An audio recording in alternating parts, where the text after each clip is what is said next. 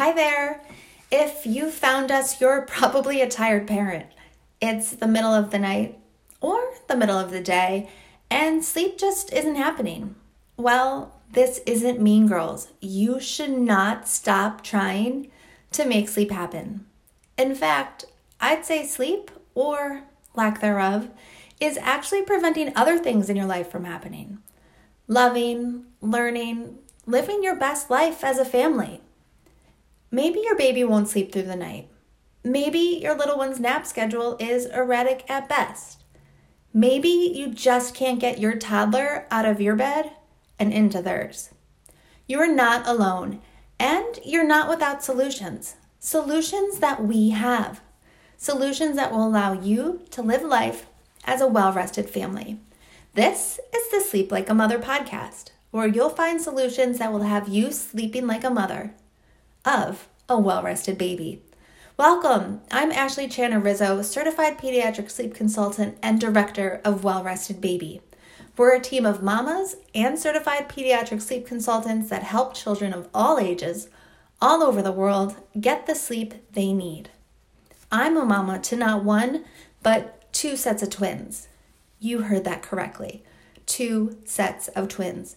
And they're only 15 months apart. Sleep makes my life possible, and I've made it my mission to help families develop healthy sleep habits in their home so that they too can experience life as it was meant to be lived. Well rested. Today, we'll be talking about a trigger of a great deal of sleep issues. A little something called sleep props. We see you. You're exhausted. Your little one is exhausted, and you are willing to try absolutely anything, no matter how gimmicky, to get some sleep. So, you dress your child in a suit that makes them look like the Michelin Man. You let them sleep all night long in a moving swing. You put on a brilliant music and light show. Or you even give them a nightly dose of a sleep-inducing hormone. The problem with all of this? They're all sleep props, and they're designed to aid your child in falling asleep and staying asleep. That's great, right? That's what we're here for, right? No, not really. See, a sleep prop is really anything outside of your baby's control that helps them sleep. Rocking, eating, and that Michelin Man suit, which I'll admit I used before I knew better, are just some examples. Do they work? Sure, sometimes they do, but never for very long. Unfortunately, they're all more of a band-aid on the real issue. Your little one needs to learn to sleep on their own. Now, not all sleep props are bad. The pacifier is a great example of a quote-unquote good sleep prop.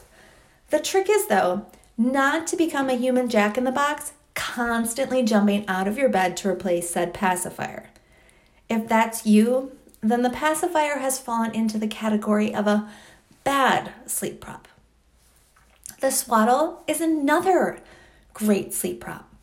In the early months, it's a lifesaver for newborns, giving them the chance to sleep contently for longer stretches before they have that ability to self-soothe.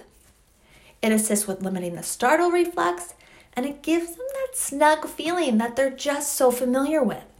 But, like the pacifier, its days are numbered, and once your little one learns to roll over or starts breaking free, that's it.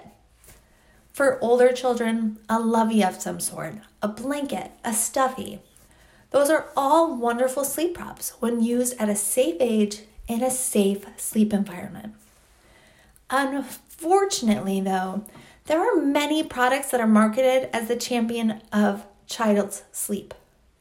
Many, they even deliver on these promises, but often there are consequences. They may help a child sleep, but that child learns to depend on those items to fall asleep. And when they're taken away, you find yourself right back where you started, with a little one who requires assistance to fall asleep. Now, of course, at Well Rested Baby, we think it's a better idea to invest your time and money in teaching your child healthy sleep habits that can last a lifetime, rather than products that can provide only a temporary solution. Let's look at Merlin's Magic Sleep Suit, for example. There are parents who love this item, and I can understand why. I was one of them briefly. It can help children make the transition out of a swaddle. But at what cost? Its plump design is much like a snowsuit, which is great for a photo op, but it can lead to overheating. This can lead to not only poor sleep, but it's also incredibly dangerous. The plump design also limits range of motion, putting a child who has rolled over onto their belly at risk and drastically limits a child's ability to self-soothe. Our goal at Well Rested Baby is to make that process as easy as possible for everyone involved and have long-lasting results. The swing is another example of a bad sleep prop. It is an amazing tool to assist in soothing. I'm not going to say it's not. But it should never become your baby's primary sleep location, and this is for many reasons. First and foremost are the safety concerns, which I really hope the recall of the Rock and Play and other incline sleepers draw more attention to. But two, there's the poor quality of sleep your child's receiving while swinging to consider. See, sleep in motion appears to force the brain into a lighter state of sleep, and therefore it reduces the restorative power of the nap. And remember, when we're not getting restorative sleep we need, our body starts producing those sleep-fighting hormones that we're always talking so much about. But lastly, while swinging, a child will depend on that motion as a soothing tool, rather than their own skills to fall asleep. So, what happens when you turn the swing off? They'll wake right up. The Snoo is the latest and most high-tech sleep prop I have seen. A child cries, it rocks. A child wakes up, it vibrates. It does everything, but allow a baby to learn how to self-soothe. I also have heard of concerns of a baby's position in the Snoo. Strapped tightly in a swaddle in one position, that could really lead to the deformities that the recall Rock and Play was once held responsible for. Plagiocephaly is on the rise. One of the most dangerous sleep props on the market, however, is administering melatonin to promote the onset of sleep in children. It can have detrimental effects. Yes, some pediatricians prescribe it, but as the only hormone available that does not require a doctor's prescription, it is available over the counter. So, what's the harm in using something that's naturally produced by the body? Melatonin is sold as a dietary supplement. As such, manufacturers are not held accountable to the FDA approval or regulation. For this reason, little research is available on how synthetic melatonin can impact children.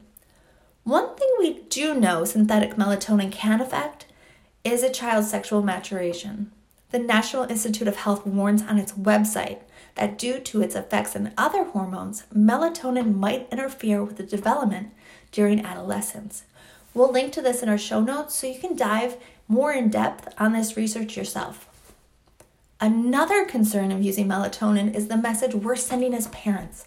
Giving a healthy child a pill to do something they're capable of doing naturally, sleeping. Before serving up a dose of synthetic hormones, West Hartford pediatrician Dr. Tom Fromson recommends examining bedtime routines, exposure to bright screens, exercise, and diet as contributors to your child's poor sleep. We get it. As parents, we're bombarded with products aimed at helping our children sleep better. However, the key to developing an independent and healthy sleeper is committing the time and energy to provide your child with a strong foundation for healthy sleep. Mamas and papas, thank you so much for listening. It takes a village, and I'm absolutely honored that you've allowed me into yours. If you want to know more about sleep props or any other sleep-related topic, please visit our website at wellrestedbaby.com. You'll find sleep tips, show notes, and more about Well Rested Baby, our philosophies, and of course, our support packages aimed at helping your family develop healthy sleep habits. to live life to its fullest. Quick spoiler alert, we do not judge. We're here to help you find a solution to your little one's sleep in a manner that reflects your comfort level, not ours. After all, I'm not Regina George. Sleep is not my gold hoops, and you can absolutely get on this trend too.